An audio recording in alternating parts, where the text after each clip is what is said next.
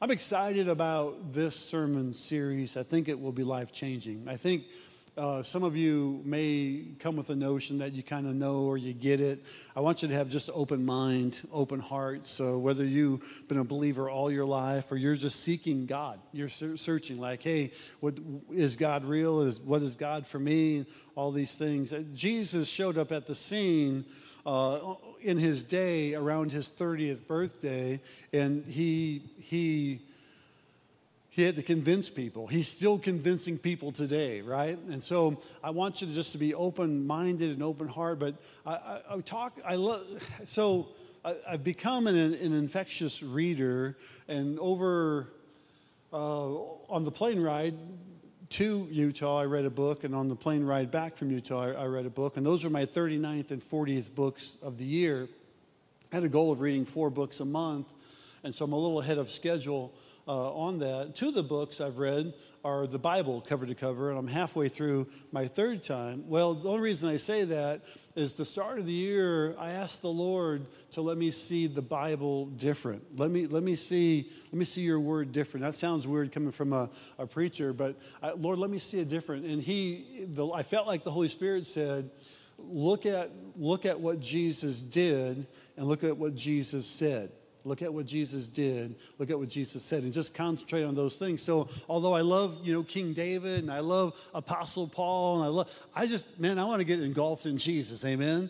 And so, in that, then I started searching different places in the scriptures about what Jesus did. And in the book of John, John talks about 7 signs or 7 miracles. And the word sign is simia here. It means miracles. It means work. It means signs. And that all kind of means the same thing. So it's not a sign like if it were a directional sign. Go down the street at that sign and turn right, or a logos. And we talk about the word logos, meaning logos or rhema. Go to McDonald's and turn left. This is a sign as if it were authentic or authoritative. Okay, so it's like a signature. Our youngest son Andrew, at the start of the COVID, he came up to me and said, "Hey, I'd like to start painting." We have a number of painters in my family, and some of them are like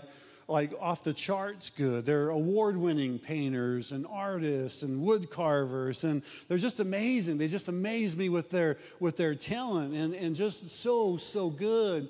And so Andrew wanted to start painting, and Janie's side of the family is very musical. It's like, they play everything from the bass to the accordion to the organ to the drums to the keyboard. They lead worship in churches all across the Midwest, and of course, her and Andrew and Emily lead worship here. And I think they're some of the best worship leaders around. And so Andrew kind of gets the musical side, and my side of the family is very artistic and just very creative and so sound.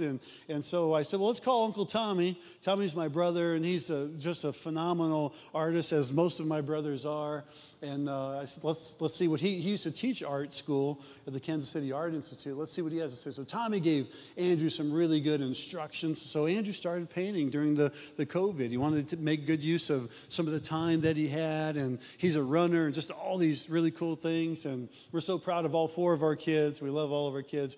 And so he would send, Tommy asked, has Andrew been painting? Yeah, he's working up some stuff to send you so that he could critique it. And so Andrew sent me and Janie some different pieces of work, and he sent Janie a piece of work, and I didn't see it until Janie showed it to me. He said, "That's really cool. You got to see this new piece Andrew did. He's really, really cool." And so we purchased the piece of work, and here it is on the screen.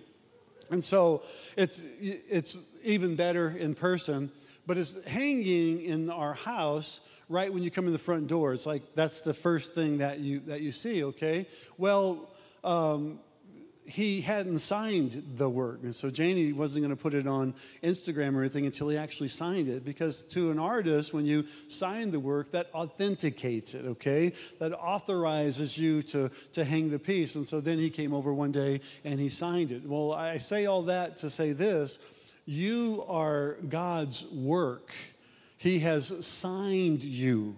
He has signatured you. He has authorized you to do a work for him. Now, that's important because if we don't grasp that, then we feel like maybe our life is meaningless or we have no purpose. But when we say, man, I am the part of God's artistry. I mean, like, this is who God made. This is how God made me. And now I am part of what God's plan is for me. I become his signature piece.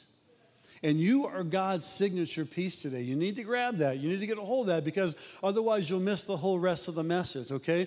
God has signed you. You are part of God's authenticity. And so Jesus does these signs in John. And now John says in chapter 20, verse 30 and 31, this is important. Now Jesus did many other signs in the presence of the disciples, which are not written in this book. Verse 31 says, but these are written so that you may believe.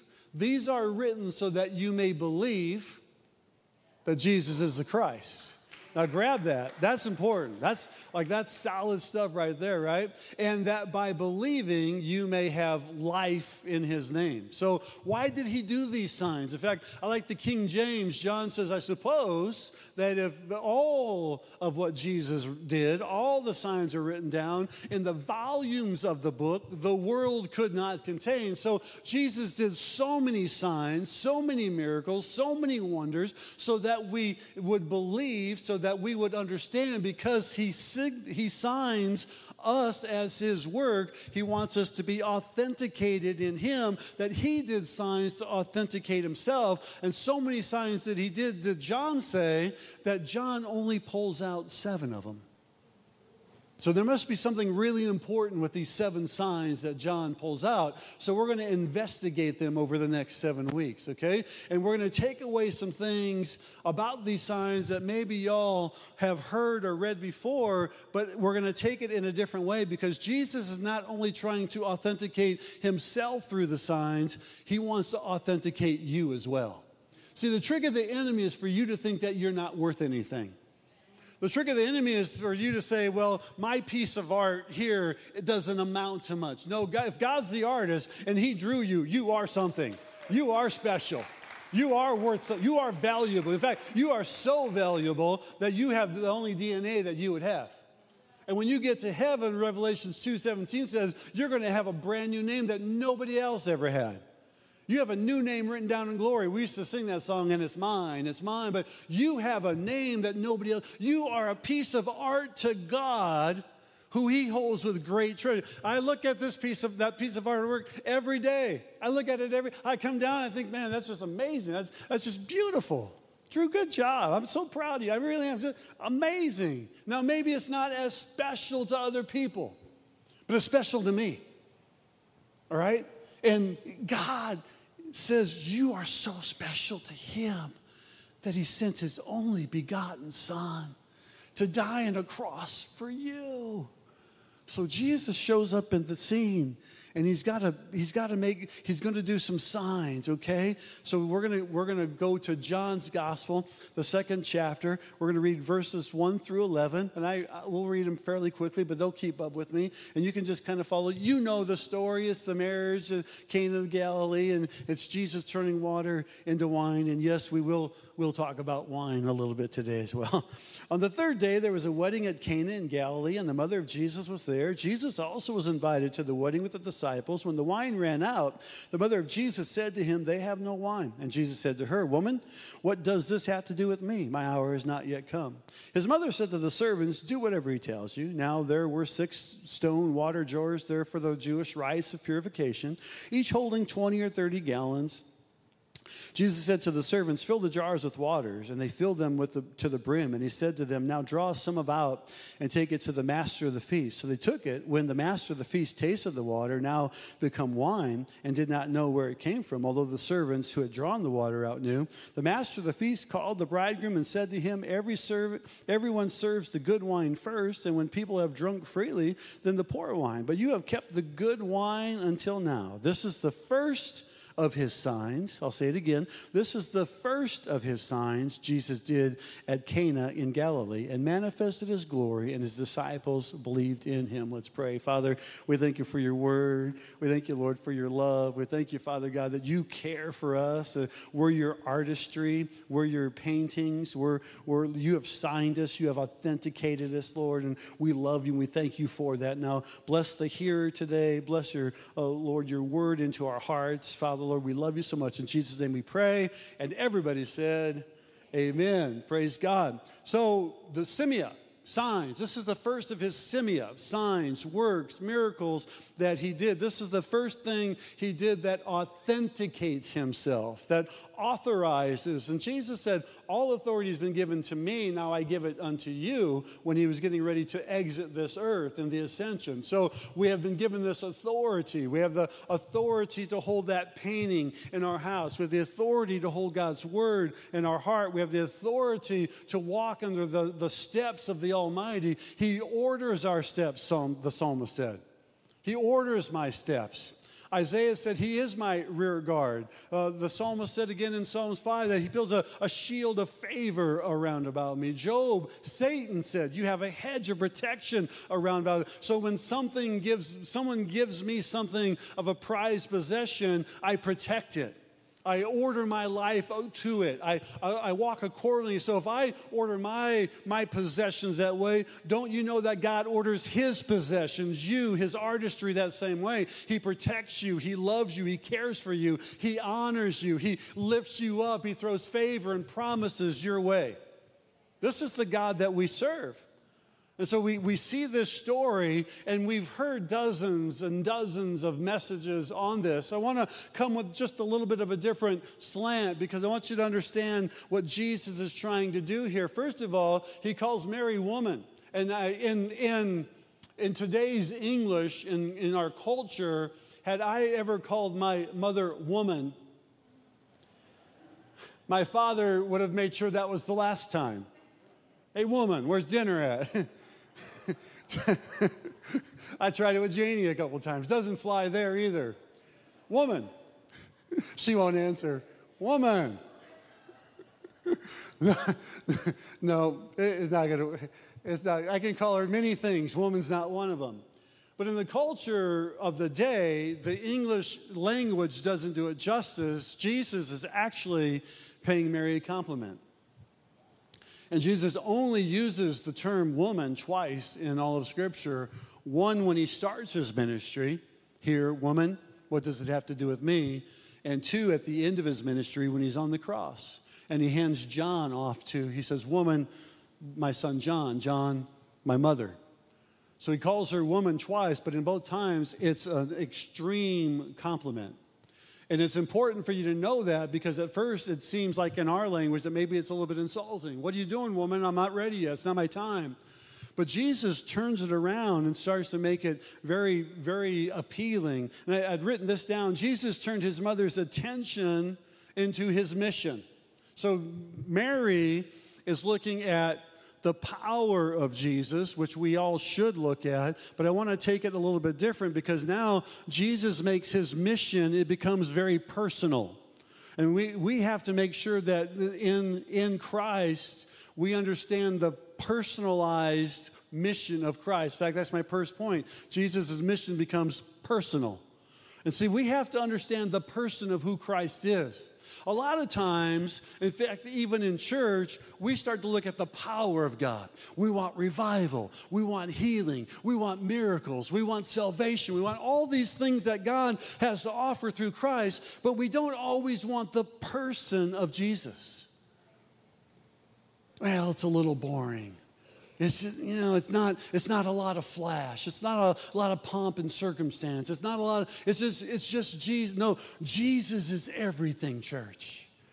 Jesus is the whole ball of wax. Jesus is when we can make Jesus personal. In fact, Mark 16 says, and these signs, Semia, will follow those that believe. Then you'll have miracles. Then you'll have healing. Then you'll have revival. Then you'll touch those things. Then you'll speak in those ways if you'll follow Jesus first. In fact, when you make Jesus personal, he authenticates you because you're his artistry. In fact, Jesus' name is so powerful, apparently some people can use it and they're not even saved. Why do I know that? Because Jesus says some will get to the other side and stand in front of him on that day of judgment and say, I cast out devils in your name. I healed the sick in your name. I raised the dead in your name. I preached in your name. And he'll say, depart from me because I never knew you. You weren't a piece of my work. You weren't a piece of my artistry. See, we have to seek after Jesus as a person versus Jesus as power. Because when we start to look for things that Jesus can do for us, we neglect the idea that he already did something for us. He died for us. He lived for us so that he could die, so that we could be that artistry that he has for us. So when we accept Christ as the person, now we have an intimacy with him. And this is what he says when he said, depart from me because I never knew you. I didn't know who you were. That was a piece of artwork that went unsigned. It was a piece of artwork that wasn't authenticated. It was a piece of artwork that I had no authority over. I wanted to sign you. I wanted to authenticate you. I wanted to put my name on you, but you wouldn't let me. You looked at the power. You needed to be persuaded. You needed signs. In fact, he tells the scribes and Pharisees later on in the same book, oh, you hypocrites, you're looking for signs when I stand right in front of you. See, Jesus is right here. And all through his being, all through man's existence, we've had to challenge the existence of God. Does God exist? And by the way, the existence of God is never challenged in scriptures. You either kind of believe it or you don't.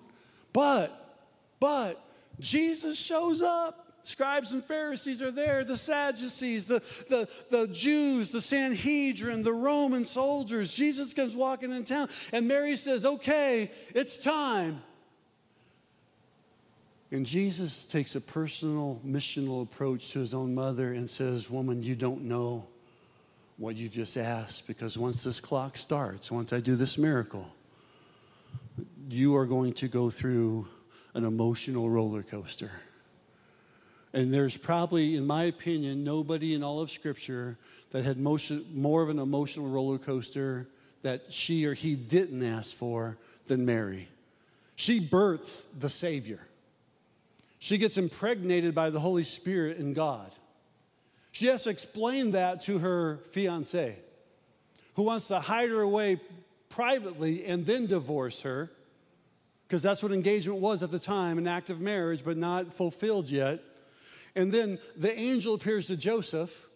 And so then Joseph says, okay, wait a second, so let's go away, has a baby, takes him to the temple at 12 so that he can be ordained as a son of Joseph. The temple priests say, no, you can't, okay? So then God says later on at baptism, this is my beloved son whom I'm well pleased. Now she's going to be, in 3.5 years, she's going to be kneeling at the cross of her own son being crucified.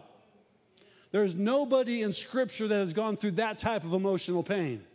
And moms can bear with me. You see a son or daughter that just gets a cut or a broken arm, all right? Or something even worse happened, and all of a sudden it's like, wait a second, and I can tell you for a fact, my wife would have never have let Jesus die on the cross. That's why she wasn't picked. She'd have been up there taking him off. And many of you would have. So Mary goes through this emotional torture, and Jesus knows it. But he's saying, wait a second, for me to do that, we're going to start something here that's not going to end really pretty until I go to the cross. But I have to do that, so I'm going to go ahead and do this. And because I do that, Mary, now it becomes very personal. Jesus goes from son to Savior in one moment, in one twinkling of an eye, just in one statement. And Mary says this, we have it in verse number 5. It's the coolest thing. Do whatever he tells you. If you want to make Jesus personal in your life, do whatever he tells you. If you want to follow Christ and be successful as a believer, do whatever he tells you. If you're wondering what should I do, just do whatever he tells you. It's the simplest thing Mary could have said. And by the way, Mary must have had some kind of clout at the wedding. Wedding feasts were a week long, 7 days of partying. 7 days of celebration. 7 days of, man, this is amazing. This is so much fun. Halfway through, 2/3 of the way through, they run out of wine. Pastor, don't talk about wine in church. We're a Christian fellowship. The Bible talks about wine. I'm going to talk about wine. Oh, I got a good group today. Praise God. Yeah, that's what I like about the 11 o'clock service. Y'all are so good. We'll talk about that in a minute. Listen, Jesus wants to make things personal with you. And the way we make things personal with him is by doing what he says. Why not take it by faith? That's salvation. By grace, we're saved through faith, and not of ourselves. It's a gift of God, not of works, lest any man should boast. So we take this thing by faith and say, okay, Lord, I need to be what you want me to be. And this is what Jesus is telling Mary. It's okay, Mary, hang on a second. Woman, mother, Mary, you are coming. Now I'm your son right now, but after this, I'm going to become your Savior. And right now, you may look at Jesus in a different way. He might be a person. He might be a prophet. He might be a good guy. He might be a good man. He might be a myth. He might be a legend. But with one verse in your heart, he can become Savior. That's how easy it is for salvation. Just one word, boom. Father, would you save me in Jesus' name? Just right there. It's incredible. All of a sudden, then Jesus signs your artwork, like you're his. Boom. Just like Drew's painting. Boom. Janie wouldn't send it out there. We have brilliant artists in this church. Derek's a brilliant art. His work is hanging all over town. God's work is hanging all over earth. Now think about that. You are God's work. So the first thing, we need to make Jesus personal, and we need to do what he says. The second thing, all right, his mission becomes about change. So he tells these guys, Mary tells the servants, do whatever he says. And Jesus says, take those 6 empty pots there and fill them up with water, about 20 or 30 gallons apiece, somewhere around 180 gallons of water. A gallon of water weighs 8 pounds, so somewhere around 1,200 pounds of water. I mean, a lot of water. These guys, like, we just go to the faucet and turn. We're not talking about spigots. We're talking about they had to go to the well, they had to pump the well, they had to fill the water. I mean, this is laborious, okay? This takes some time, and Jesus is kind of sitting back, and as I said the first service, he didn't bless it. He didn't speak to it. He didn't thank it. He says one thing. He says, draw the water out. In fact, let's go to that verse. Verse number 8 on that one. Now draw the water out. Now draw some out and take it to the master. He changed water into wine. He went from ordinary, whether you drink wine or not. I have a hard time just drinking water. Like, my water's got to be flavored. So he says, you want anything from the store? Give me some flavored water. I don't know what it is. I have to have a flavor in it, okay? Water is life-giving. In fact, Jesus said in John 7:37, out of your belly shall flow rivers of living water. Now, there's a connotation there, and I'm going to talk about it. But he changes water into wine. I mean, he takes ordinary stuff into extraordinary. He doesn't do anything. There's not magical or anything. In fact, some people will say, well, yeah, but it was unfermented. I don't think so. I don't think so, because I think that diminishes the miracle. And you'll see as we read more. Now, listen, I'm not encouraging drinking. If you have a glass of wine, drink responsibly. Are you with me? Man, see, the amens went way down. It's like, now if I amen, they're going to know I drink or something. So I'm going to amen quietly. Because I don't want Pastor to know I have a beer when I go home at night. I don't mind calling you out. I'm from the north. I can do that. In the south, yeah, that's good. Good job, brother. Yeah, and then they go. So I'm saying, Solomon said, wine is a mocker and strong drink is raging. And Paul said, have a little wine for your stomach's sake. And Paul also said, work out your own salvation with fear and trembling. And Paul also said, don't be a stumbling block. And Solomon said, woe unto them that offer strong drink. So I'm not saying that you should drink or that you shouldn't drink. I'm saying whatever you should do it in moderation and do it responsibly. And don't do it so that you bring harm to somebody else. Are we good with that? And I'm saying that we should stop picking on individual people or individual sins when we're not checking our own heart first. If we check our own heart first, then we're in good shape. It's real easy for me to point out somebody else's flaws, right? But there might be a plank sticking on my own eye. So Jesus, in my opinion, actually turns water into wine, like it's really wine. But the beautiful thing here is the change takes place inside the vessels. The change takes place inside the vases. So what I'm saying is the change that needs to take place in you is already in you. You just need to let God pull it out of you. When you let the Lord pull it out of you, see, the change was already there. We've allowed the world to change us. We've allowed offenses and bitterness and hurts and abuses and past life and all these things, they wear on us to where we forget who we were meant to be. We forget the art picture that we were. God created us in His image. Imago Dei. I and you, we are the image of Almighty God. Now, when we're the image of God and we make it personal, Jesus signs off on that artwork. And if we're bold enough to say, Lord, would you change me from the inside out? I don't want to change for man. I don't want to change because it's a fad. I don't want to change because it even seems like the right thing to do.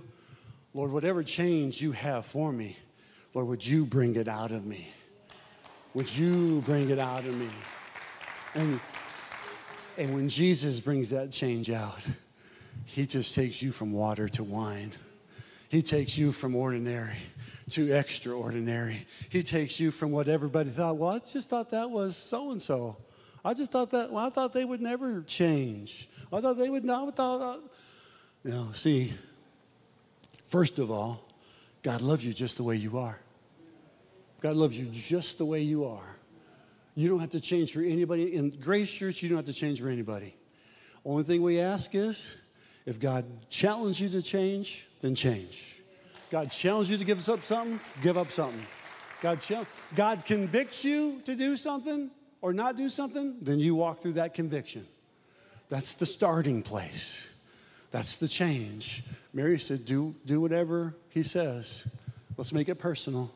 Then Jesus is all about change now. It's on. It's the first sign. It's the first simia. The first simia is, okay, if the first simia, the first miracle, the first sign is changed, then maybe once we become personal, the Lord wants us to change. Again, I ain't talking about the church. Church has tried to change people for 2,000 years. You can't wear that. You can't go see that movie. You can't do that. We got a list when we got saved, didn't we? Here's all the things you can't do. Well, what can I do? Dear Lord, I was having a whole lot more fun this way. I didn't think I was going to get penalized. No, now you're a free creature in Christ Jesus. Now you have the authority of the Word of God. Now you're a joint heir in Christ Jesus. Now you have the authority that greater is He that is in you than He is in the world. Now you can go to the throne room of grace. You can talk to Jesus and He'll talk to His Father. Now if someone's sick, you can say, Father, by your name, would you heal them in Jesus' name? Now you have the power that follows those who follow the person. See, too many people looking for the power, but they don't want the person. And when you walk through the person, it ain't just about the power. Now it's about the change, because you're okay saying, I am who I am by the grace of God. That's what Paul said, 1 Corinthians 15. I am who I am by the grace of God. But, Father, I know there's probably some change in me that needs to take place. And trust me, whether you've served the Lord 4 years, 4 months, or 40 years, there is going to be change that needs to take place. We are all a changing vessel. And he sees the water and he pulls the water out, and now it becomes wine. And that leads us to point number 3.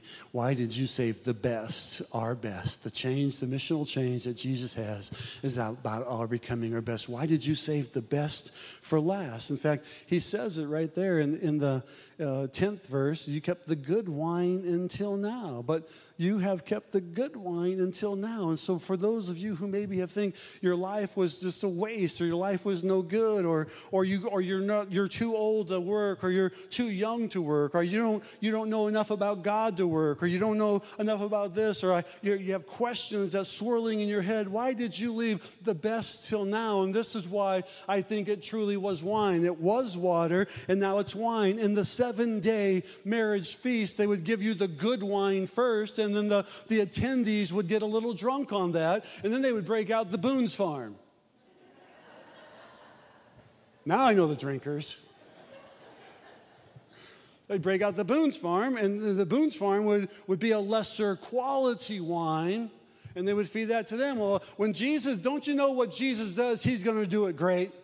Whatever he puts his mind to, whatever he puts his hands to, whatever he puts his heart to, whatever he puts his word to, he's going to do it with authority. It's like, no, hey, I don't really like that type of wine. Jesus makes it, and they say, wait a second, you have saved the best for last. This is what he's doing with you, because Peter confirms it out of Joel at the day of Pentecost. He says, wait a second, this is the latter rain and the former rain together.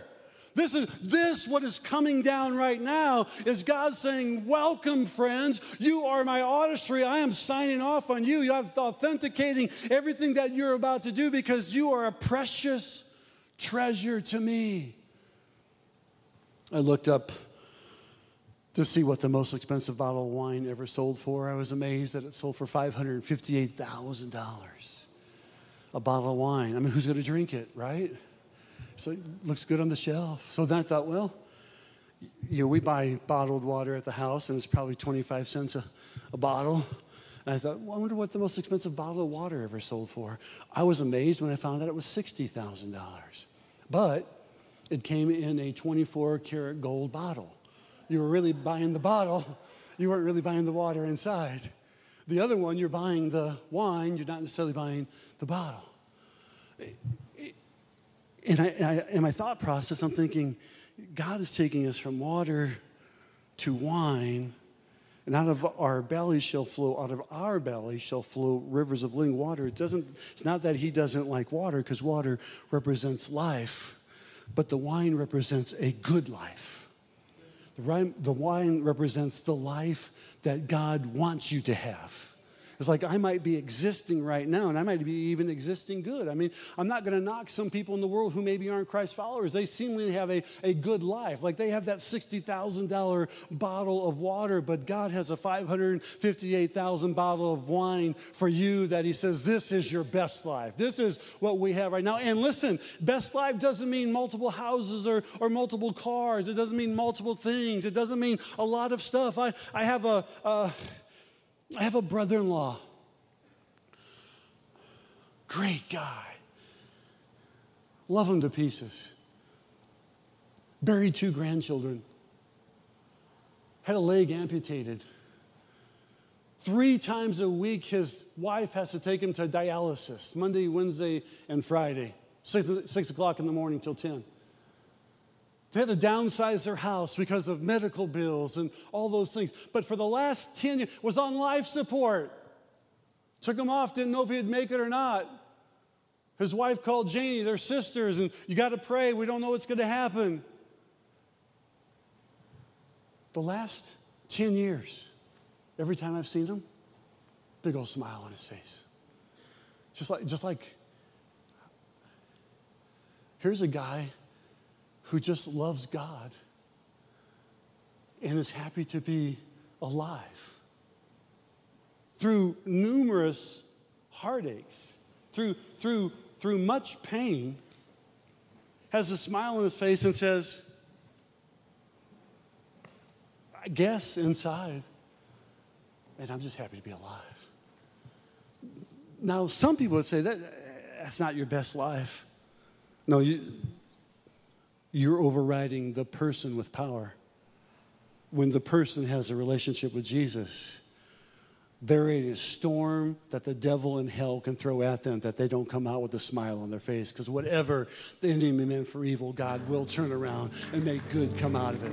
This is the God that we serve.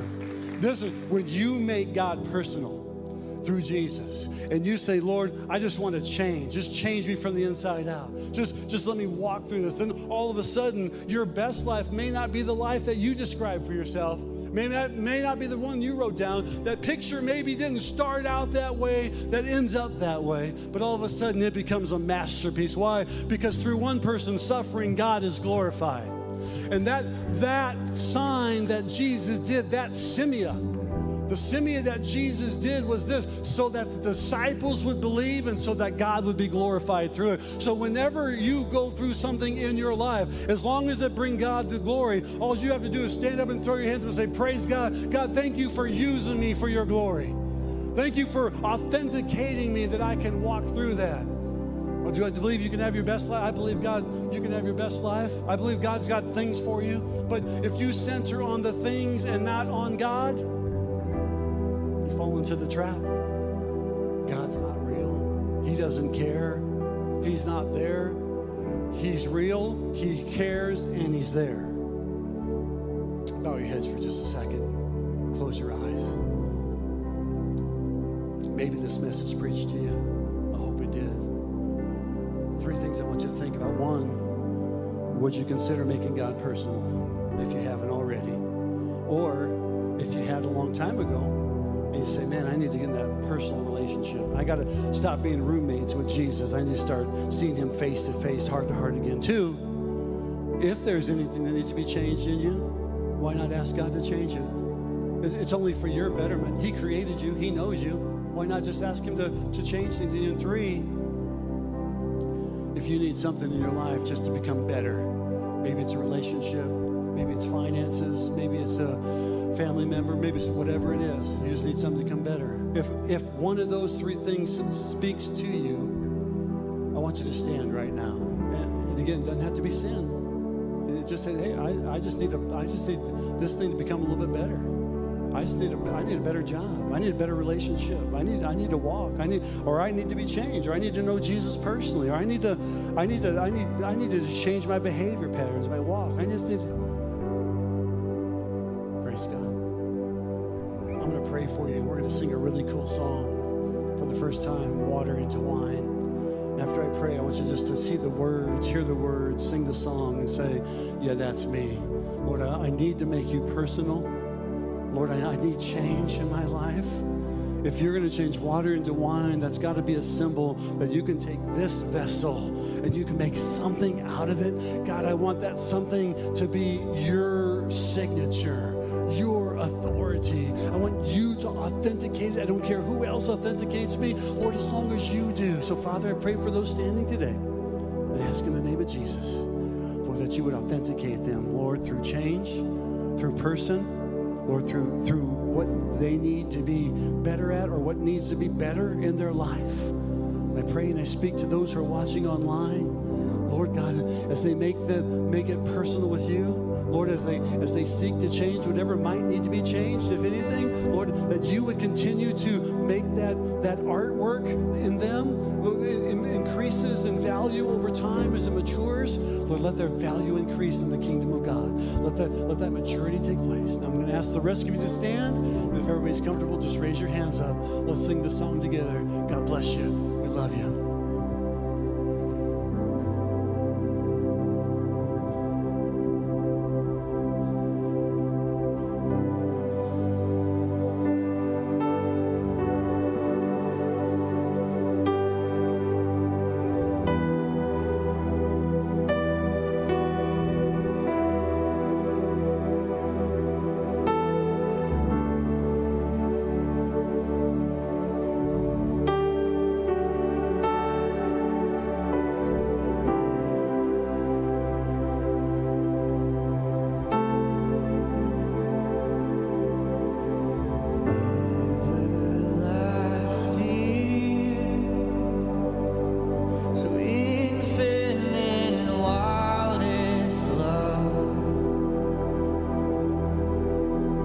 My soul thirsts for the things above. Turn this water into wine.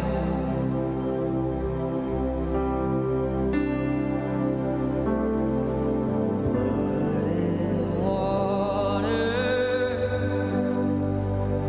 the mercy flowing from your side.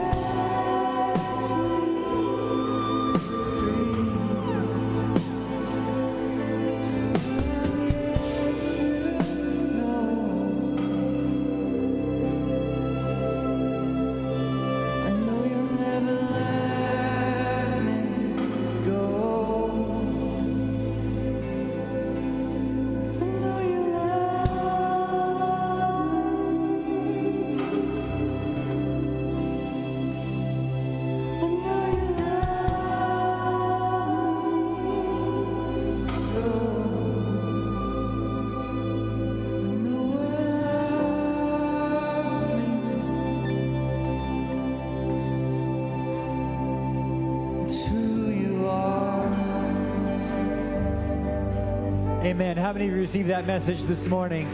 What a powerful word. Amen. Amen. Are you grateful that we have a God that can turn water into wine? Amen. He can turn your poverty into prosperity. He can turn your fear into faith. He can turn your hopelessness into a hopeful situation. Amen. Amen. So whatever it is that you need this morning, let's just put our faith and our hope and our trust in God. Let's present ourselves to Him even now and just ask Him to take care of the situation. And most importantly, seeking Him as a person, and not just what He can do for us, but to seek the presence of God. Amen. Father, we just thank You for who You are, not just what You can do. God, we thank You that You are powerful. We thank You that You can heal.